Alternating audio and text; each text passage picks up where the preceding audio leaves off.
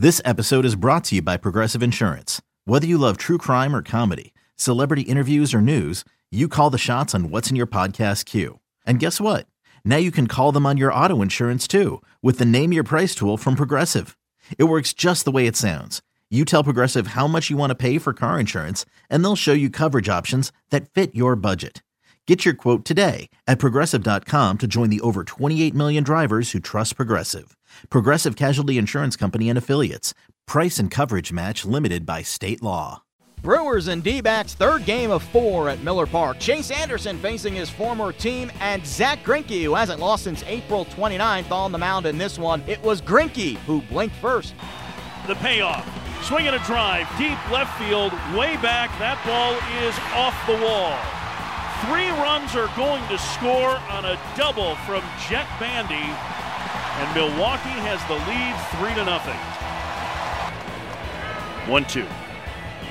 Breaking ball, Aguilar hits it high in the air, deep to left, way back towards the wall, and that ball is gone into the second deck. Aguilar hits a curveball down the line and out of here. It's 4-0 Milwaukee. Here's the 1-2. Swing and a miss. Chased a high fastball. A little more deception for righties. The 1-2, swing and a miss. Here's the 3-2 again. Breaking ball called strike 3. Anderson's pitch count to 110, and you're beginning to see a right-hander get up in the Milwaukee pen. Tapper to the third baseman. Shaw playing in. Gloves throws to first. And the D-backs go in order in the 7th. 7 no-hit innings for Chase Anderson this afternoon. 2-0.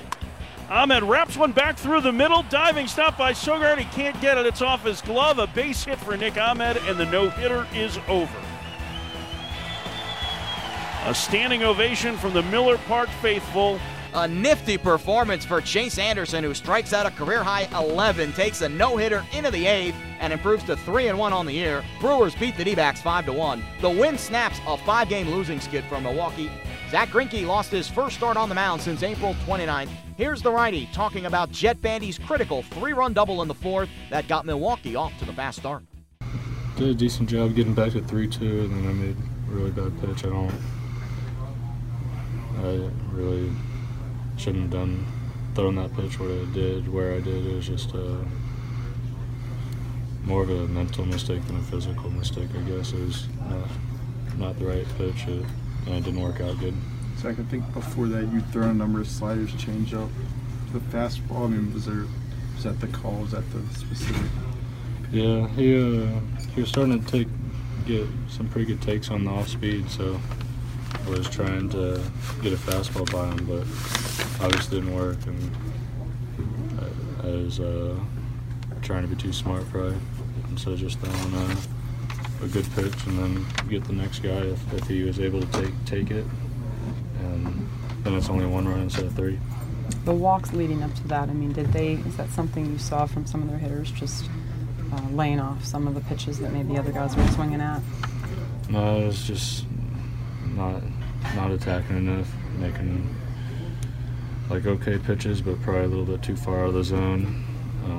Santana might have taken one pretty good to walk, or maybe it was Aguilar. He took a good slider, but made some bad pitches to Shaw once I got ahead of him, and then just had a little stretch where I didn't make as good of pitches as I should have. Zach, what did you think of the way Chase Anderson pitched on the other side today? Obviously, it's pretty good. Got me out. You've had a lot of success here in general in your career. I mean, you've had obviously a terrific, last month or so. And just your take on some blip in the road here. Yeah, didn't do my best. Obviously, it seems to me like the whole team played pretty terrible today, including myself. So, he almost threw a no-hitter and then gave up 6 or 7 runs, whatever it ended up being. And so it was a pretty bad game. Did you think Tomas should have the Sogard ball to start the inning? I don't know.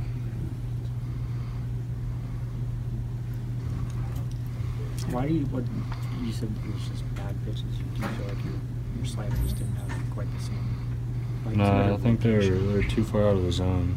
They weren't close enough. Threw good ones to get ahead of the count, and then threw them too far out of the zone when I had 2 strikes on him. Shaw was different though. And I don't think I threw him any sliders, but threw a curveball that was inside. That was semi-decent, but he took it for a ball and then threw a terrible changeup. I think I threw back two terrible changeups that no one's going to swing at, and so it was just bad pitches. And then you said Bandy was, I know you said he was trying to go away and kind of leaked over. Were you trying to? Yeah, it wasn't like, it was like middle way up. I should have went in with it if I threw a fastball, or should have thrown off speed. Looking back at it, but he took a good swing. Before, right? Yeah, he took a couple good a couple good takes on a slider, and then I threw one in the strike zone, and he almost got a hit on it. It was just foul. So he was starting to take better takes on the slider, or in better swings on it. So I was thinking I could do fastball, but he was ready for it. Torey Lovullo's squad couldn't figure out Chase Anderson on Saturday and did not record a hit until the 8th. Here's the skipper talking about why Anderson was so effective. I thought he was locating the fastball, he was changing speeds, and you got to give him some credit. You know, we had him on the ropes early. We were first and second with no outs with our 2 best run producers at the plate, and he stood on his stuff and got out of some jams. And I think that gave him a little bit of confidence because he seemed to catch fire from the 2nd through probably the 6th or 7th inning, and obviously got into the 8th inning with a no-hitter. So give him some credit. But unfortunately, just never got rolling for us overall. It seemed like he was throwing harder than usual, but I don't know. Was the gun here? Or? The velo that we had been told about with the scouting report was about what it was. Okay. We know that there's more velo than when he was with us. I think that's what I was built to understand. But you got to give him some credit. And our team offensively is very capable. And when he shut us down the way he did, he's doing a lot right. I mean, you're looking to just get anything done. I mean, somewhat of a moral victory to have Nick break it up and score a run in this game. Is there something there you can grab onto? Of course. I mean, I think we always focus on the positive to get us ready for the next moment.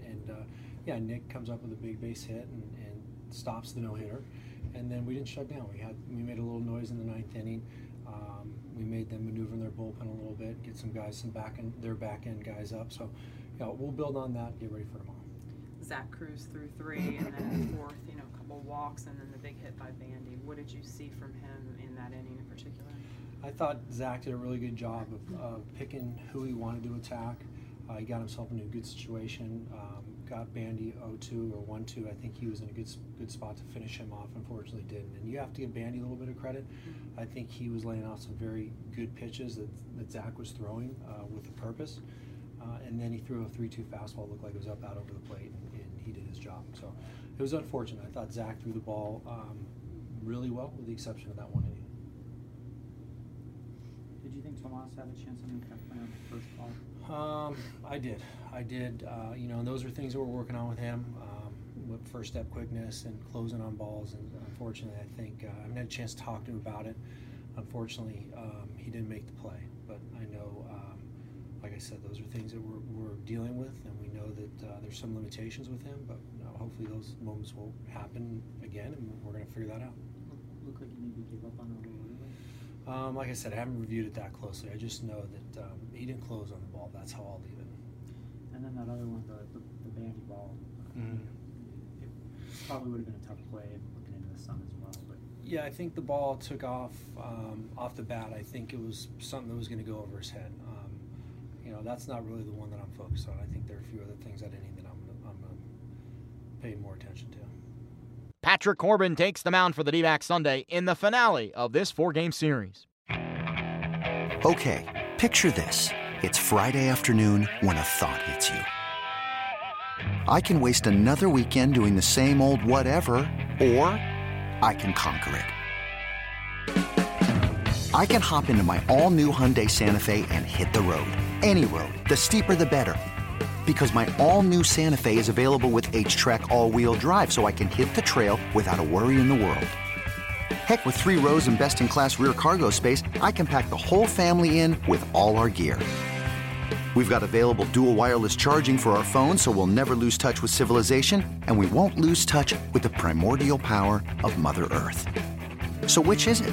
Waste the weekend or do something a little more epic? And conquer it in the all-new Hyundai Santa Fe. Visit HyundaiUSA.com or call 562-314-4603 for more details. Hyundai, there's joy in every journey.